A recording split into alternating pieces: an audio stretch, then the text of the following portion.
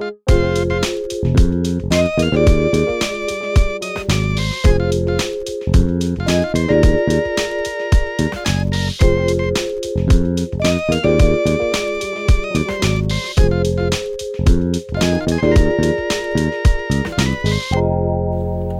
in 1 Corinthians 13.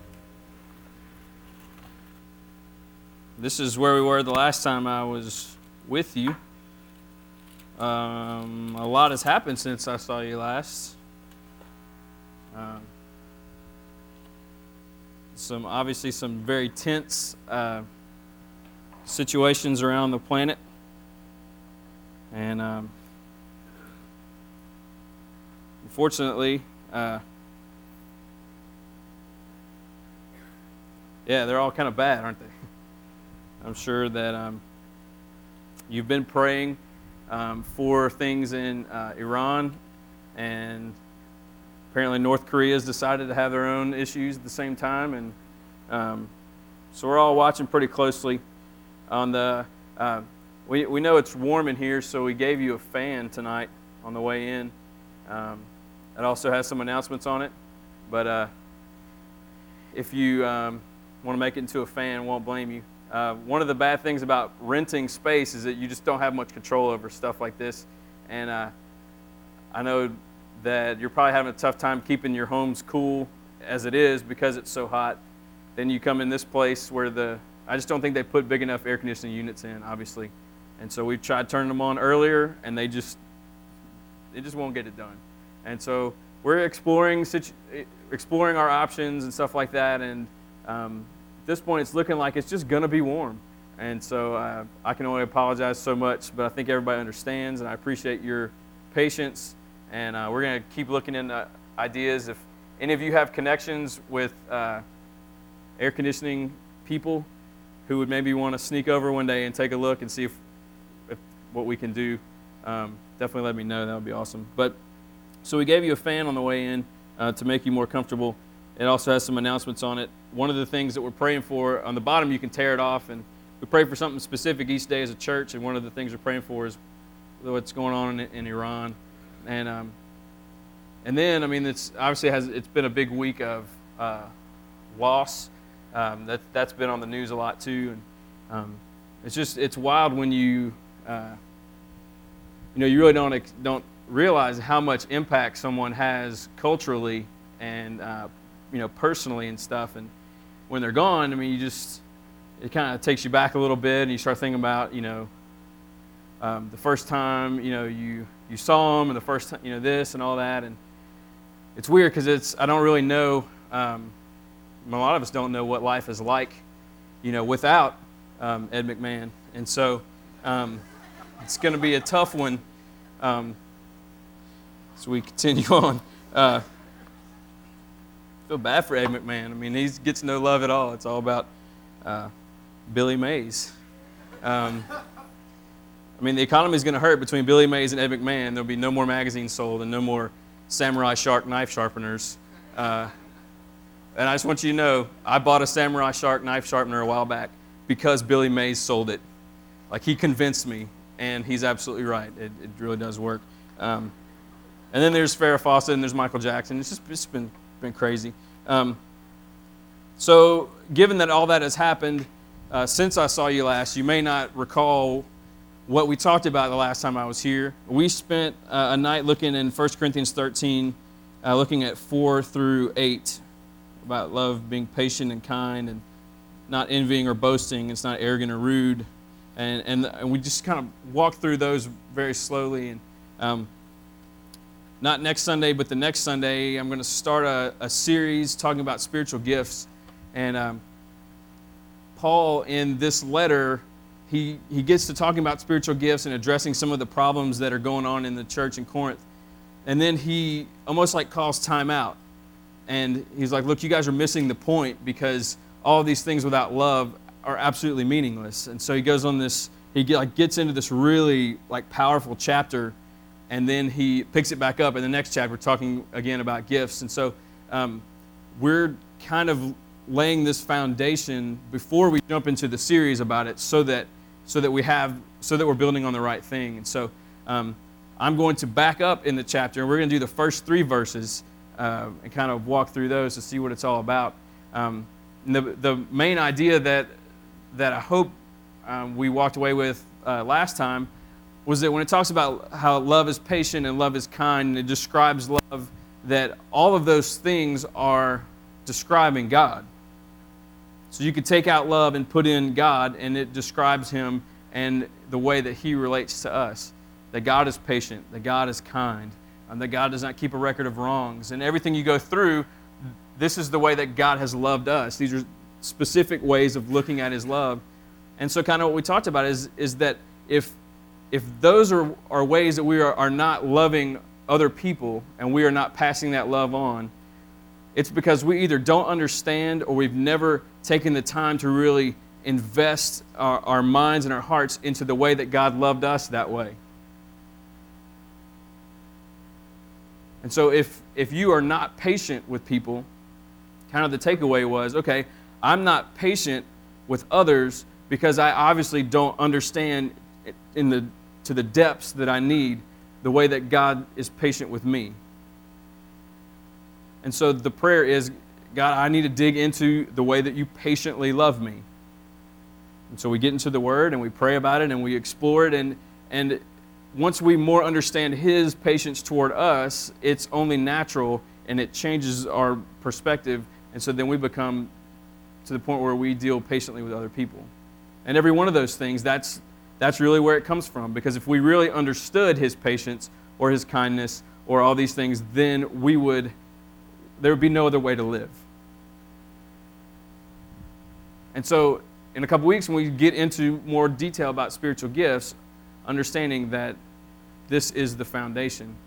And so that's what Paul gets into in chapter 13.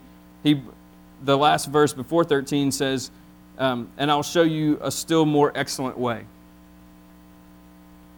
says all this talk about gifts and all these details about all these things, I'm going to show you the most excellent way that you can live, the most excellent way that you can pursue a life that looks like this. So let's look at these 3 verses. It says, if I speak in the tongues of men and of angels, but have not love, I'm a noisy gong or a clanging cymbal. And if I have prophetic powers and understand all mysteries and all knowledge, and if I have all faith so as to remove mountains, but have not love, I am nothing. If I give away all I have, and if I deliver up my body to be burned, but have not love, I gain nothing. On my trip when I was gone, I had a good bit of flight time, but a good bit of time sitting in the airport. And so I was just going to grab a book a couple of years ago for Pastor Appreciation. You guys just gave me all these books, and there's just a lot of them I've never read. And so I was kind of going through looking for one, and it was I left on Thursday after we talked about this text. And there's a book that somebody gave me that it's called something about love.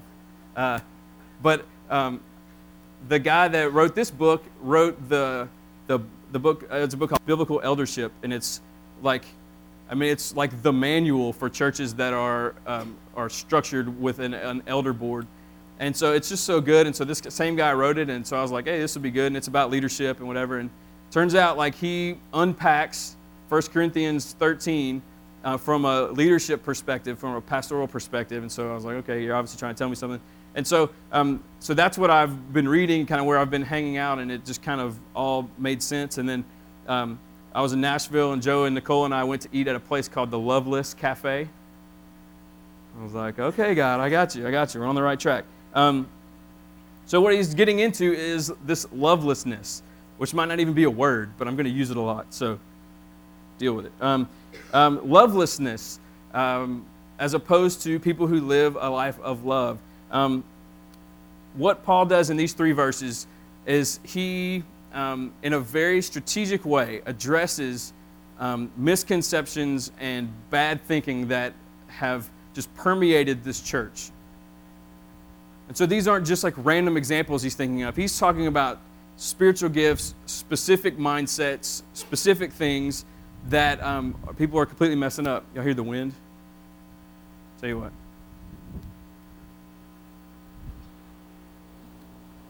It's probably really going to help a lot, but it's going to keep the wind off of the mic. Okay, look at verse 1. It says, if I speak in the tongues of men and of angels, but have not love, I'm a noisy gong or a clanging cymbal. Okay?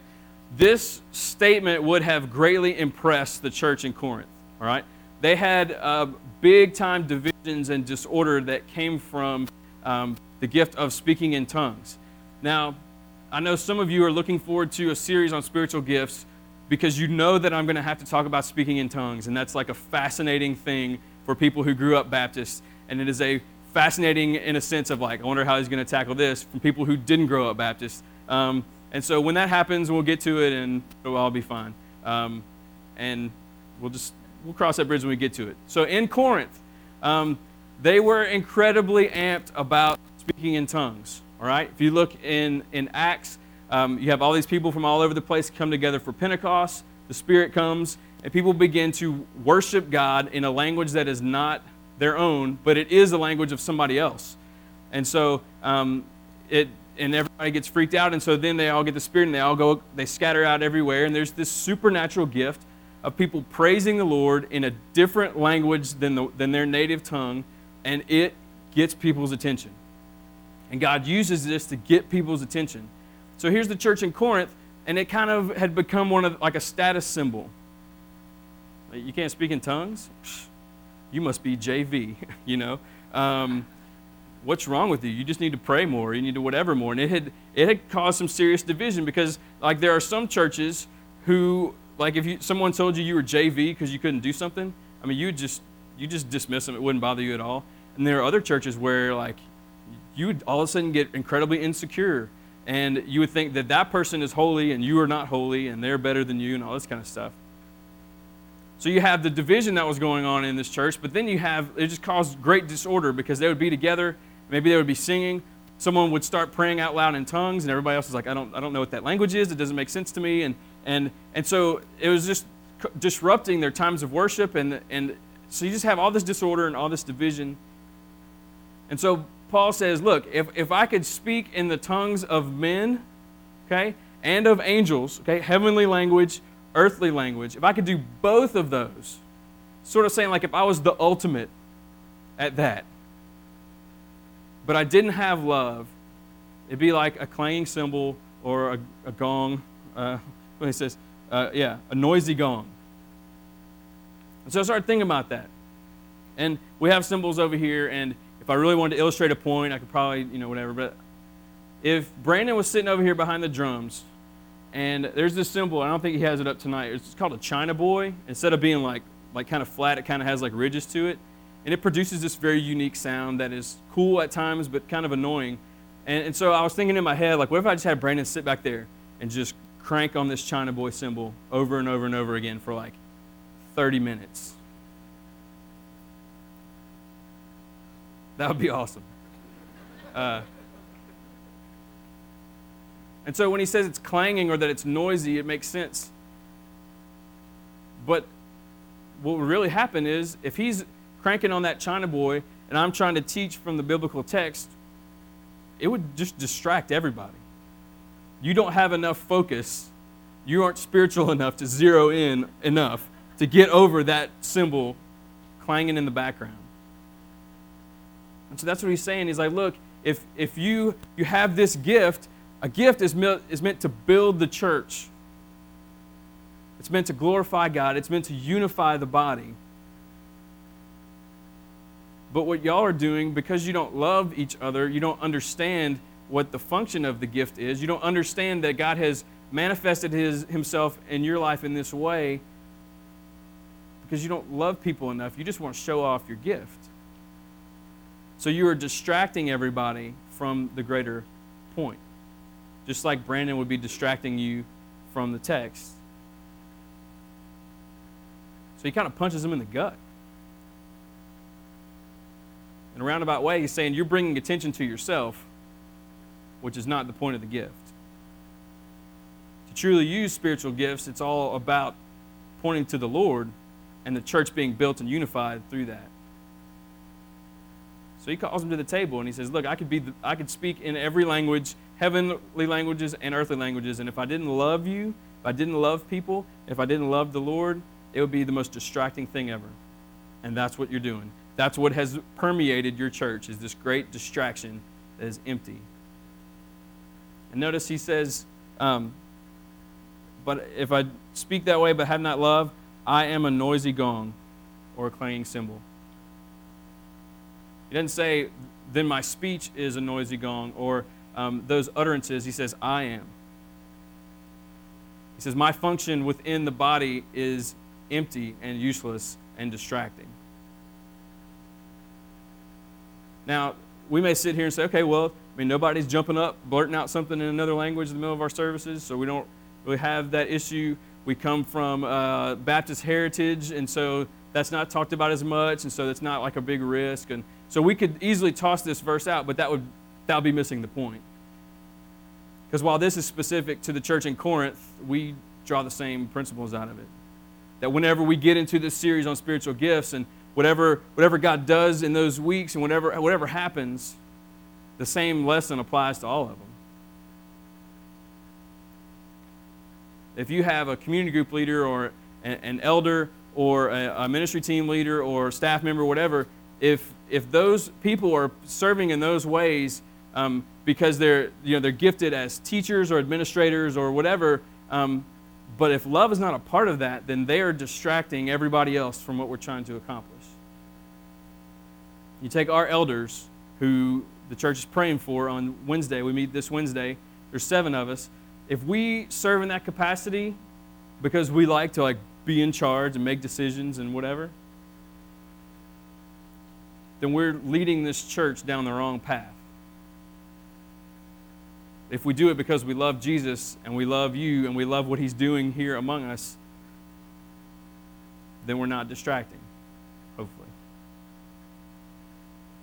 So that applies whether it's a leadership discussion or it's a discussion about spiritual gifts, anything.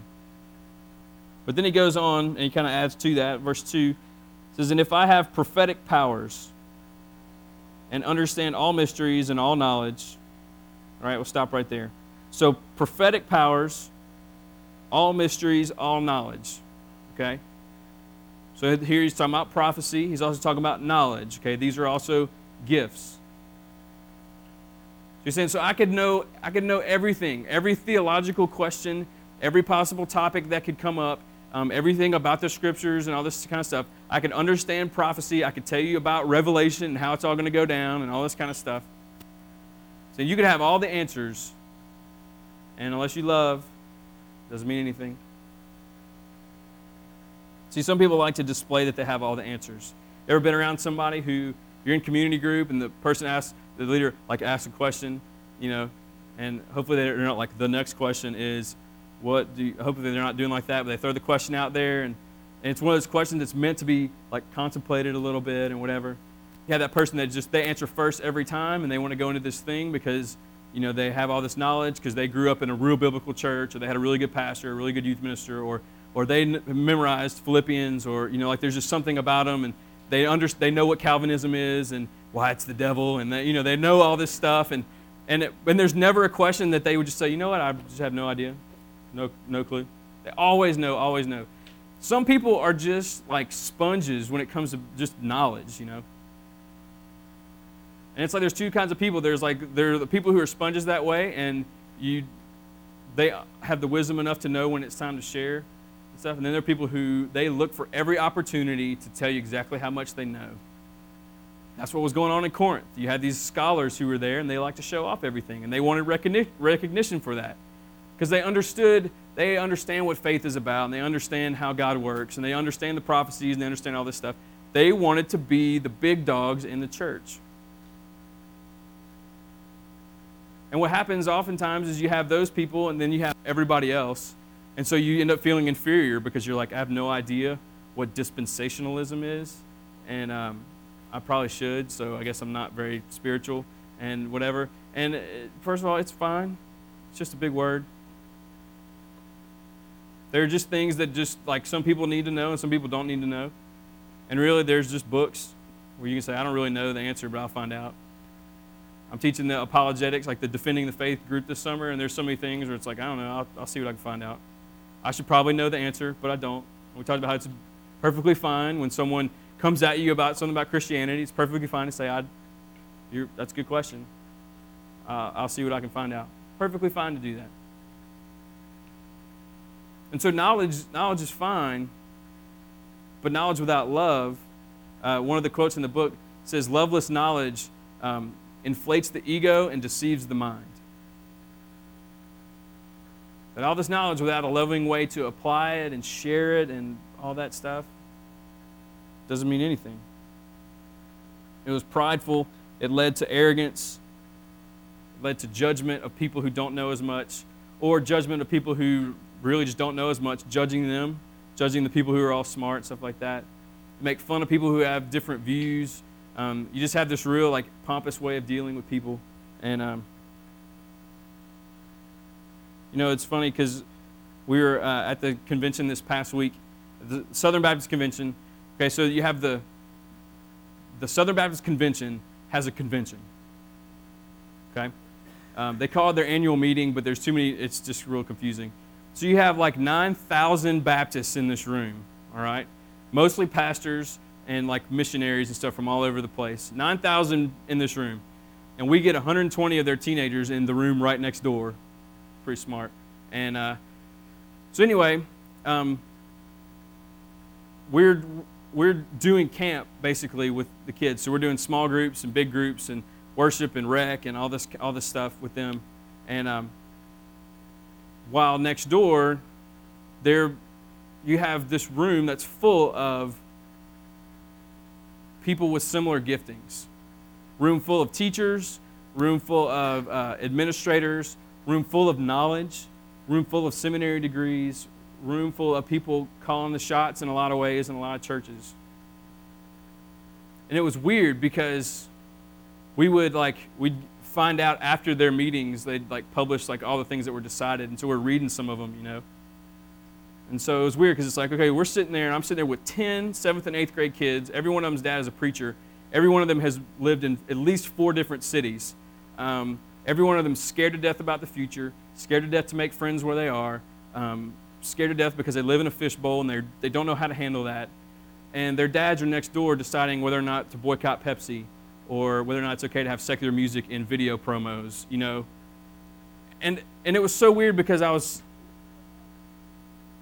I've been digging into this text and this book and just thinking like, man, they just don't get it in that room.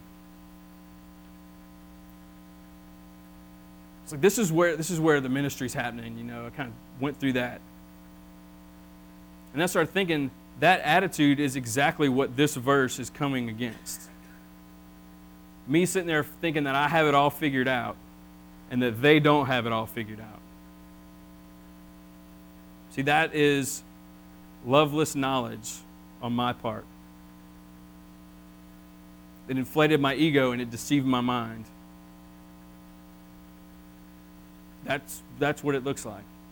Anytime you hear a Christian say, man, people just don't get it. I wish our church would get it. I wish our community group would get it. I wish, or our church gets it. I wish this other church would get it, or our church is the ultimate, and you need to not go to that church because that's lame, because I go to this church and it's whatever. And it's like, that's loveless knowledge at work. So he's saying you can have it all figured out. And if you don't love people, it's nothing. It's meaningless. It's distracting. So there's a little confession to you of my experience with the Southern Baptist Convention. Look at the next part. It says, if I have all knowledge and all mysteries and prophetic powers, he says in verse 2, and if I have all faith so as to remove mountains.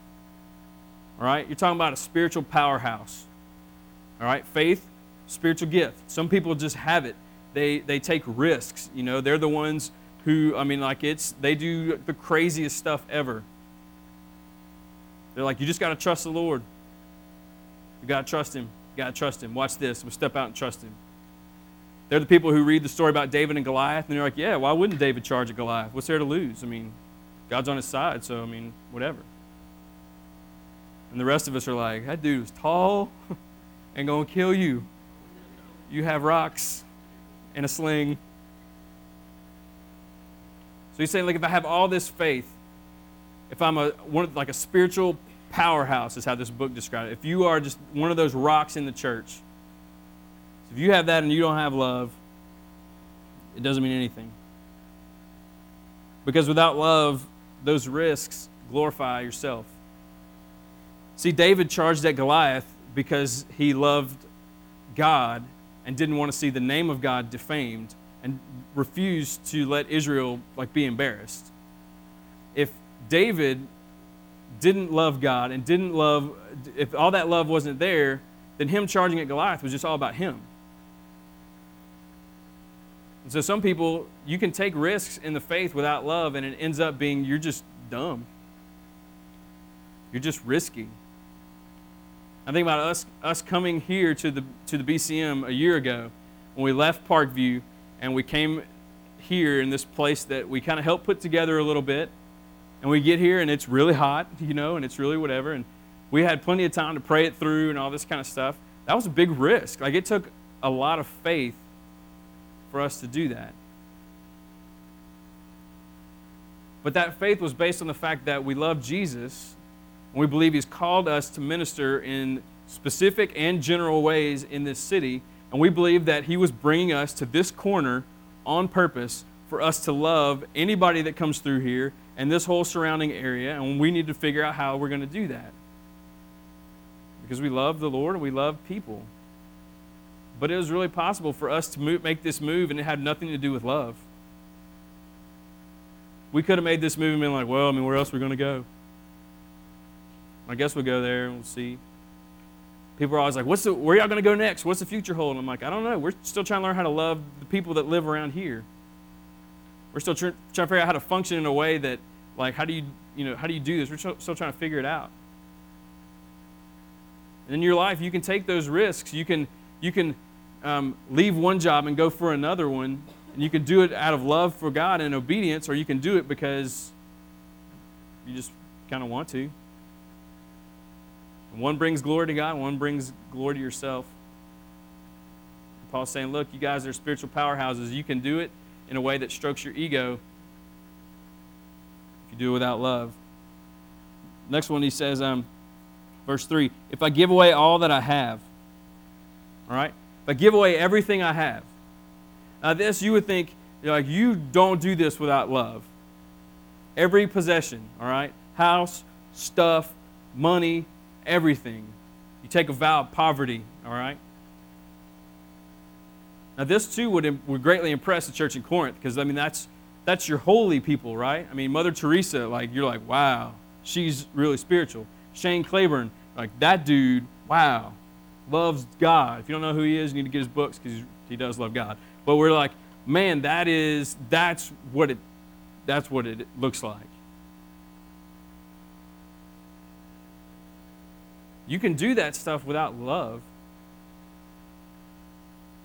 You can give away your stuff and not love. And this is how I know it. I'm going to assume just for 1 second, that everybody in here puts money in the offering plate back there, okay, at some point. Let's assume it's on a consistent basis. So you really believe that God entrusts you with money to meet your needs and to meet the needs of other people. And so that's a part of how you budget, and that's a part of whatever. And so consistently you put money in the bucket back there. Have you ever done that in a way that was not loving? Have you ever done that not out of your love for the Lord and what He's doing through our church and the desire to see that financial whatever go to help people and serve people and bring glory to Him? Have you ever put it back there because it's what you do on the first Sunday after a pay period? Have you ever done it out of routine? Have you ever done it out of guilt? Sure, we all have. It's okay. We've all been there. It is possible to give away your stuff and it not be about love. This past Christmas, we did Advent Conspiracy, and it was all about anti-materialism and taking care of people and just Christmas being what about Christmas is really about. It was awesome. Completely possible to participate in that whole deal at Christmas and have it not at all be about love. So there's something trendy about giving to World Vision, and there's something trendy about all this kind of stuff that sometimes we can buy into. So Paul's saying is like, look, you can give away all your stuff. It doesn't mean that you're doing it because you love people. Maybe you're doing it because you like to be the one writing the big check. Maybe you like the trend. So if there's not love in it, it means nothing. It is empty. Look at the last one. So if I give away all I have, and if I deliver up my body to be burned, but have not love, is there anything more ultimate than being a martyr, like a true martyr? That is the ultimate hero of the faith, isn't it? You read Fox's Book of Martyrs and you hear about people being tortured because of their faith and burned alive because of their faith. And you have modern examples. You look at Jim Elliot, and some of these people who stepping out in obedience cost them their life. And you're like, that is the ultimate. And Paul's saying, look, you can offer up your body. You can say, you can kill me because of my faith. He says you can even do that without love. Because in that day, if you were a martyr, you were a legend. You were completely famous. We may look at that and say, oh, I don't know how that would really apply. Maybe it would never have to. So he goes through and he picks these issues and he puts a qualifier to them. Says all these things that you put so much value in that are dividing your church and are killing you, they're killing you because it's not about love, it's about you.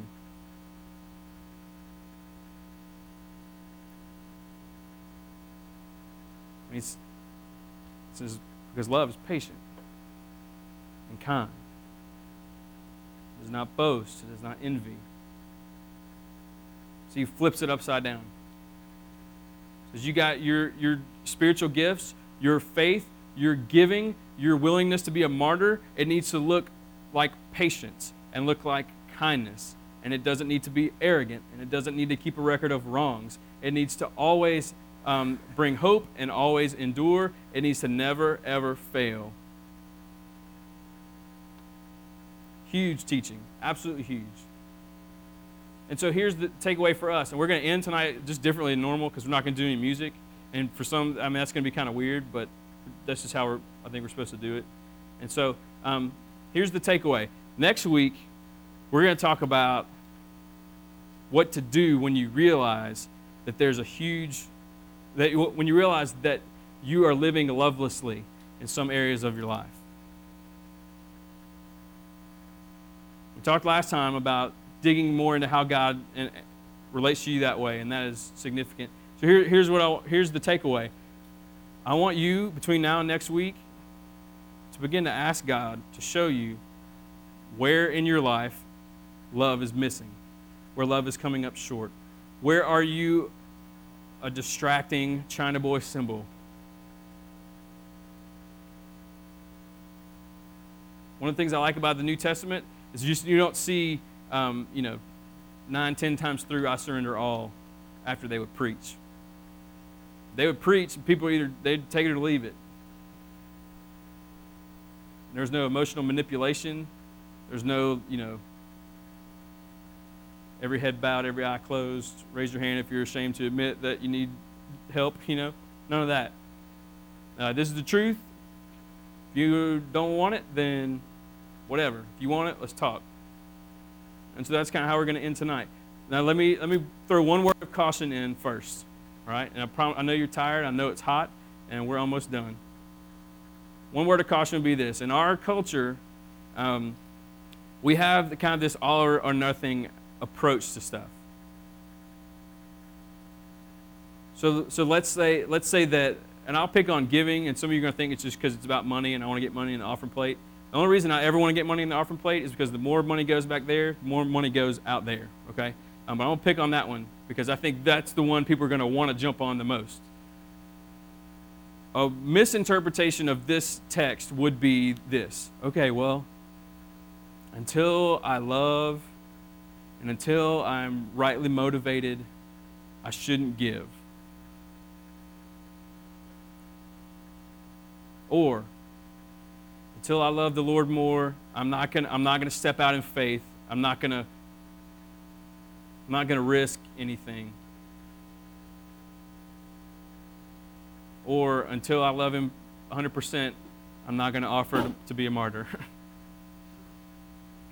That would be interpreting it wrong, but that would be interpreting it the way that our society thinks. We live in an all or nothing time, and we think if you do something and you're not sincere about it, then you're wrong and you did not do it. And I don't think that that's biblical at all.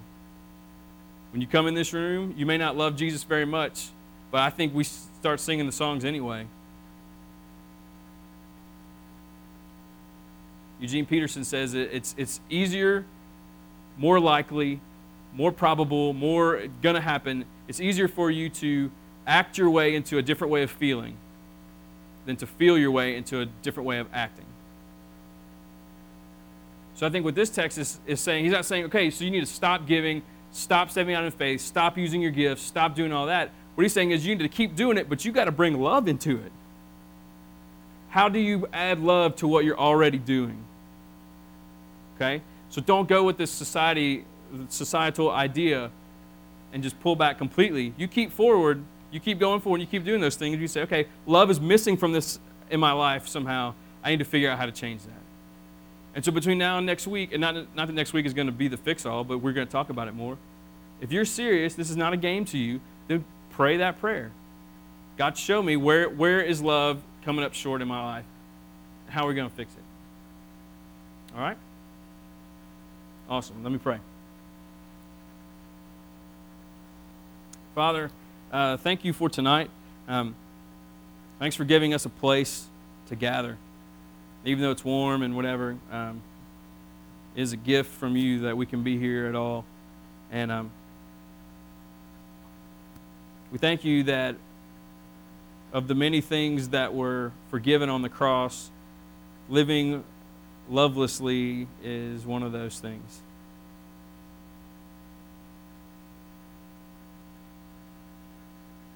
God, I know that every one of us can love more and more deeply and more consistently and more accurately. We can all be better reflections of you than we are now. We believe, God, that's a part of you taking our lives and transforming us to make us look more like you. And so we're trusting, God, that as we ask, that you will guide and empower. And then we step out in faith and you change. And so, God, I pray that we'll take this seriously and that you will continue what you've started, and we know that you're faithful to do that. We love you and thank you. I pray all this in Jesus' name. Amen. All right. Look, thanks for putting up with the heat. Let me just tell you a few things before we go. On the bottom of that sheet, the tear-off deal, Alex Wright is the summer missionary that we're praying for this week.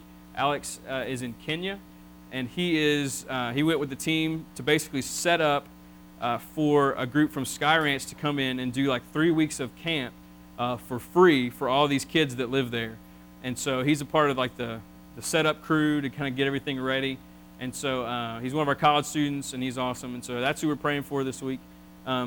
Our summer community groups, the second round starts this week. All right, you can look on that sheet and you can see what nights they have what. If you don't know where you're supposed to go or you're confused about the whole thing, at the table out there they have lists of every group, and then there's a master list, and you can find out where you're supposed to go and the addresses and stuff and all that. So if you have been kind of kicking around the idea of jumping in a group, this is literally the perfect time. It's only like a 3-week commitment, and pretty good on the low committal scale. So that's going on and all that stuff. So I hope y'all have a great week, and I love you very much. Hopefully I'll see you next week. See you later. Bye.